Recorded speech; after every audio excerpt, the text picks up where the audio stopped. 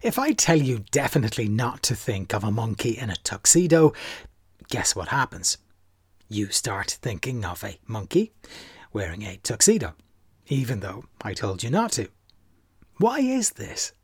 What is happening in our heads that has this control over our thoughts, even though we are perfectly conscious and don't want to think about the thing we have been told not to think about?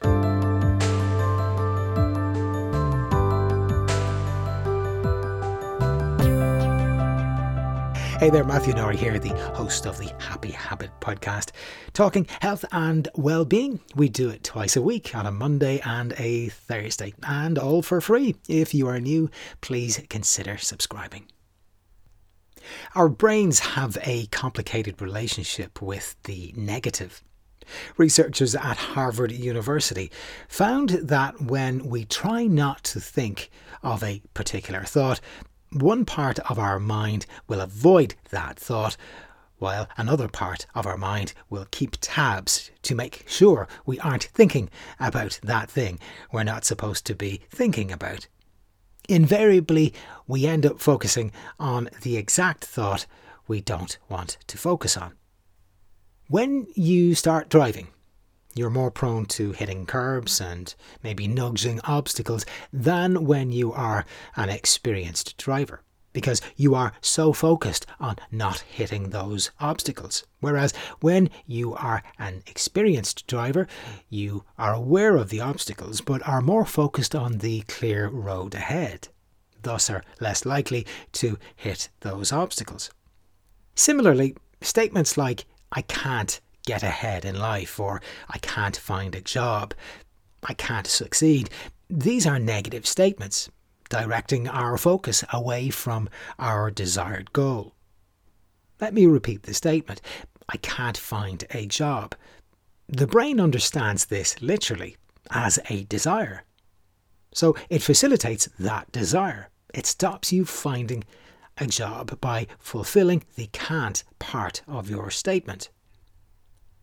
If we go back to the monkey in the tuxedo, and instead of saying, "Don't think of a monkey," we say, "Think of a kangaroo," now our brain gets the message, and we conjure up an image of a kangaroo.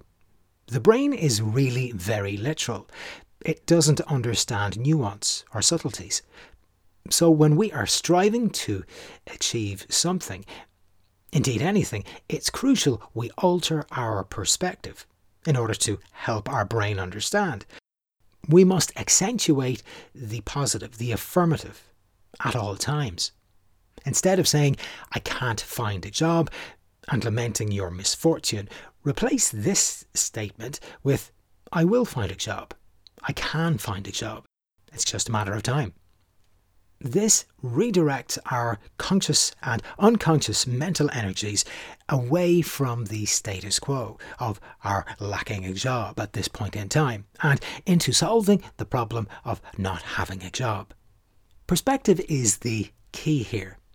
Viktor Frankl, the often cited author of the great book Man's Search for Meaning, he is arguably one of the greatest examples of the importance of perspective.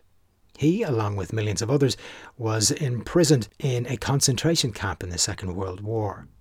He saw and suffered immense trauma and loss, as you can imagine, but he saw the value in responding to his circumstances with a resolve to take as much positive from his situation as he could. Now, this seems like a fanciful thing given his circumstances, but Frankl's ability to change his perspective and focus not on the horrors surrounding him on a daily basis, but on the tiny positives, well, those were the things that kept him sane and alive. Frankl would subsequently use his experiences and his proven capacity to alter this perspective to help educate many after he was liberated at the end of World War II. The reality that we have a tendency to focus on the negative, on what we don't want, on what we don't have, is one of the main reasons why we struggle with achieving our goals. Our very thought processes essentially get in our way. This is in part due to our brains being hardwired or primed to recognise danger.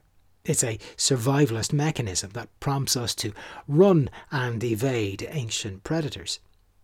Now, while the likelihood of being eaten by something with enormous teeth has somewhat waned these days, our primitive brains still proceed with caution today. As a result, we get so distracted by the negative, we completely eliminate the positive and the potential to achieve actually what we want to achieve. This is the difference between those who don't achieve and those who do. An example of one of the great achievers was Steve Jobs, who simply would not entertain the word no. He was so totally committed to realising his dream of a phone combined with an MP3 player that just happened to have internet access too, that he blocked out all doubt that it could be done.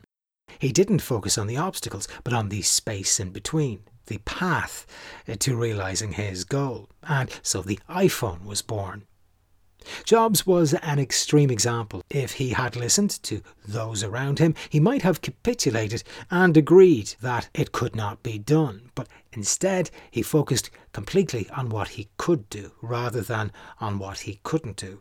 And his brain played along by making it possible. Thank you for listening to this edition of the Happy Habit Podcast. Until next time, stay happy.